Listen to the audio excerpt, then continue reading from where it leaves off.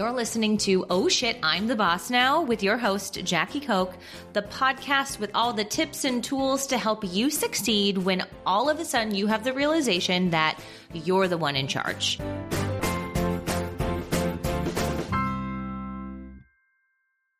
Hello, and thanks for tuning in to Oh Shit, I'm the Boss Now.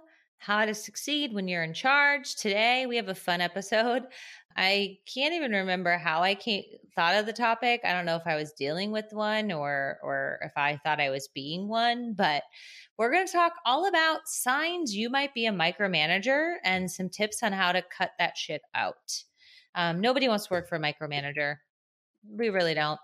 I actually would venture to argue that the majority of micromanagers aren't intending to be one. They just, I don't know, are so not aware of their actions. But we're going to dive into all of that today.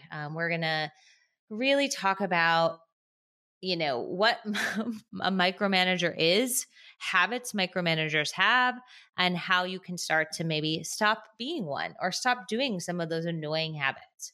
And so a micromanager is somebody who pays too much attention to the small details, often making it difficult for employees and colleagues to do their jobs. They have an intense need for, I don't know if I would say they have an intense need for control. Sometimes they have a need for control over every aspect of the work process, from assigning tasks to setting deadlines to monitoring progress in, every minute. Now, I think some micromanagers have that need for control. I also think, like I said, some micromanagers just don't have a process for knowing that the work has been appropriately assigned and communicated. They don't have a process for checking in on how things are going on their own, and how to monitor it. And so some of it's like process driven, others is like control driven, but regardless, at the end of the day, they both have the same impact, right? They both are a situation where your team feels like you're hovering and you won't give them any space, or they're afraid to make any sort of mistake and take action. And then what that does is it creates a world where you just got yourself a shit ton more work because you are requiring everything to be ran by you first, so that your to-do list is going up instead of going down. And that's the whole reason why you hired people in the first place, right? So, here are some signs that point to you potentially being a micromanager. And so one of them is you're constantly checking in. Micromanagers tend to check in frequently with their team members, often multiple times a day in multiple different mediums. And it goes in like frantic waves. Like you get on, oh my gosh, I can speak from experience. I've had managers who I can tell they're on a kick one day because they're annoyed of something that, I'm in HR. So the example I can have is a former boss of mine was so irritated about people not requesting time off appropriately that one day I got countless slacks of, hey, why is so-and-so not here today? Why is so-and-so not here today? And then 5 minutes later, why is this not on the calendar? And it was just this barrage of questions about something. And I was like, ooh, she's really upset about this. Okay, let's go talk about it, right? That was a form of micromanaging, I guess a version of it in a slightly different context, but one that I remember very much. Thankfully, I would just walk over to her and be like, hey, seems like you're a little frustrated about this. Let's talk about it, right? But not everybody has if you just listened to a previous episode, hopefully you have learned that you can ask those questions because you've learned how to manage up. Anyways, constantly checking in. If that's you, multiple times a day, many different mediums, like maybe you Slack somebody and then you email them and then you tag them in a comment in the project management software and then you send them an email and then you tag them in a Google Doc, over the fuck whelming. Stop doing that. You're constantly checking in.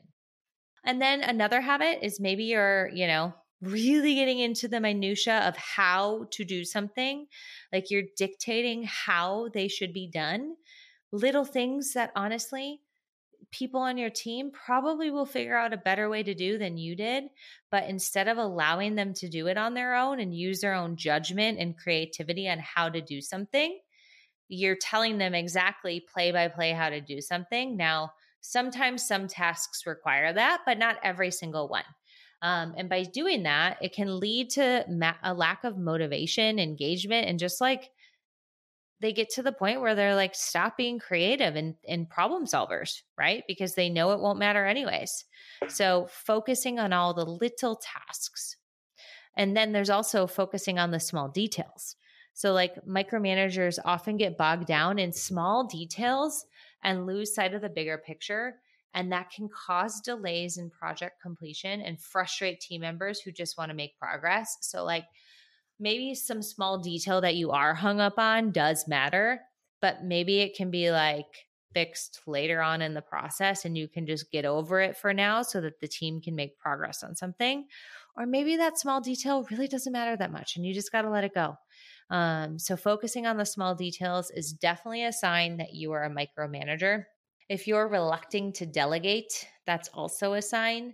So perhaps you don't want to delegate tasks to others because you feel like they're not going to be done correctly. That obviously leads to burnout for you and a lack of development opportunity for your team member. So allowing people to fail, the majority of the people listening to the show are not, who knows, maybe I have heart surgeons or brain surgeons who listen. I doubt it, but the majority of you listening to the show are not doing anything that is life or death. So allowing people to make mistakes is probably most likely okay. So allow them to. And honestly, they probably aren't even going to make the mistake anyways, but you have no idea because you haven't delegated to them because you're afraid of that. And then there's going to be a lot of times when you're coming across as a micromanager and you don't even realize it. And like I said, I think that's the bulk, right? It's the perception.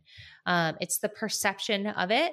And you just gotta the best way to get out of that trap is to have some really solid project management tools and asynchronous work tools that you can go to check in on status of things on your own without asking somebody, which is really what you would prefer to do anyways. If you think about it, you don't want to be checking in with somebody every 5 minutes about something. And so if you do have a way that you can just check that stuff on your own, it's way better. And honestly, if you've set these processes up and you're not using them because you just, transitioning to a new system or way of doing something is hard, like shame on you. Get to it. Start using the tools that you set up for your team to be successful. So doing all of the things that I just mentioned can lead to a lot of different things, one of which is a lack of trust. Micromanagers, well, I guess it creates it creates a few problems within the organization, I guess is a better way to put it. So, it creates a lack of trust in team members, and this lack of trust then can create a toxic work environment. Like employees feel like they're not trusted or valued or like they don't have a say. It's not a great environment. People don't like working in that environment. They're afraid to make mistakes. Also, like your stuff just stops getting done. Like you're not making progress on your task. You're not like growing the business. Like stuff's just not getting done the way that it should. Like I said, your list gets longer because you have to oversee everything. Like those are all a lot of problems, and your team is not being developed and they're not growing and they're not getting better at stuff because you are being a hovering micromanager. So if you've identified yourself in any of those things, and be really honest, and if you really want to be honest, ask your team. Now, if you're a micromanager, they're probably not going to tell you are, because at the end of the day, you control their paycheck. And so they're not going to be honest, but it's worth a shot. If you've created a culture of honest feedback, you've probably, I would imagine your team has tried to tell you that you're a micromanager without coming out and labeling you as that. So give it a whirl. You can ask for feedback if you're not sure, but get real honest. Are you constantly checking in with people? Are you micromanaging tasks? Are you focusing on the small details that really don't matter? Are you, worried and not delegating to people? Those are all things that, those are all the habits. So reflect on those. And so the first thing, like anything, is to become aware of your behavior. So take a step back, Observe how you respond to your team. Consider if you have, where you can improve, where you could change. Try to delegate as much as you can. Give others a chance to show that they can do stuff with minimal supervision. Let them fail, give them feedback, and then set expectations for yourself and your team.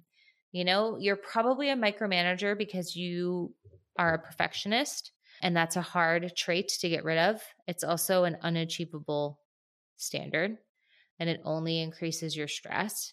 And so instead of striving for perfection, like aim for excellence, aim for completion. Done is better than perfect. Whatever it is that you can say, you're going to get a lot further when you have that. And then once you've kind of identified if you are or not and taken some steps to do it, some other things that you can do is create feedback loops, figure out ways to have autonomous workflows. So a very like transparent autonomous workflows. So work in shared documents. Try to make everything accessible to anybody at all time. Obviously, there's going to be some confidential information that can't be, but like instead of operating in an environment where you're working on a PowerPoint deck and you have to email it to somebody else to complete it, like, can you have a shared document so you can work on it together? Can you have a project management process where everybody is putting comments and updates regularly? Like, there's a lot of different workflows that you can create. You can, have your emails or your Slack messages sent at certain times of the day instead of, right away in the morning or after work hours. Like, there's a lot of different things that you can do.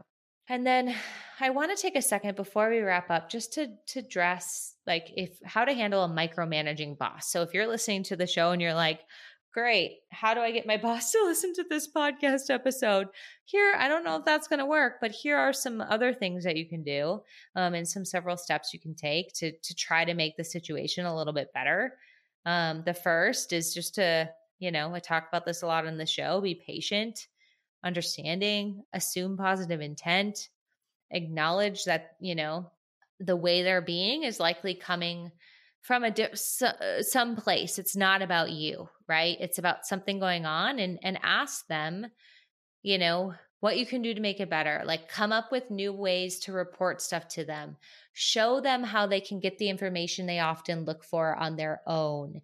Like, create those tools and be like, hey, I know that you always want to know this. I created this process so that you can check it on your own and get a real-time update at any moment. A micromanager boss is probably going to really like that, right? And it gets them a little bit off of your back. So you can kind of create some of those processes for them. Make sure you're communicating regularly so that they know you're on top of tasks. So if you don't have a way to like set up a online workflow that shows that in the tool, say, hey, you know what? It's because I know that you're really, you really care about this. At the end of every day, I'm going to send you an email highlighting blah, blah, blah. Or at the end of the week, I'm going to give you an update on blah, blah, blah, blah. Right? So like just set some clear boundaries. I don't know if that's the right word, but set up some ways so that you can be proactive in their communication. And like I said, do not take it personally. Use it as a chance to like learn how to better manage yourself, work with other people and your time. And just the more you can like help be a little bit more proactive and give them what you know what they're going to ask for. And so the more proactive you can be, the better. And if you do have a good relationship with them, pull them aside and don't say you're micromanaging me. Say, when you do XYZ, it is not helping the team because it does XYZ. Like, be very clear, and then like get a commitment from them to like change the behavior. So be like, can we try doing blah, blah, blah, blah? Are you willing to let me try for like 30 days? And if they say yeah, and you'll be like, okay, do I have permission to call you out in the moment if you're doing something that, if you're like going back to old behaviors? And if they say yeah, which most bosses will, then do it, right? In a kind way. So like ask to try something new, a new way of working. Ask for their permission to like call them out on it. and then do it and see how it goes, right? The best way is just make them aware of the behaviors and help them develop new tactics to overcome them. So hopefully this has helped you stop being a micromanager and figure out how to help navigate if you are working for a micromanager. Thanks for tuning in, and we'll talk with you again very, very soon.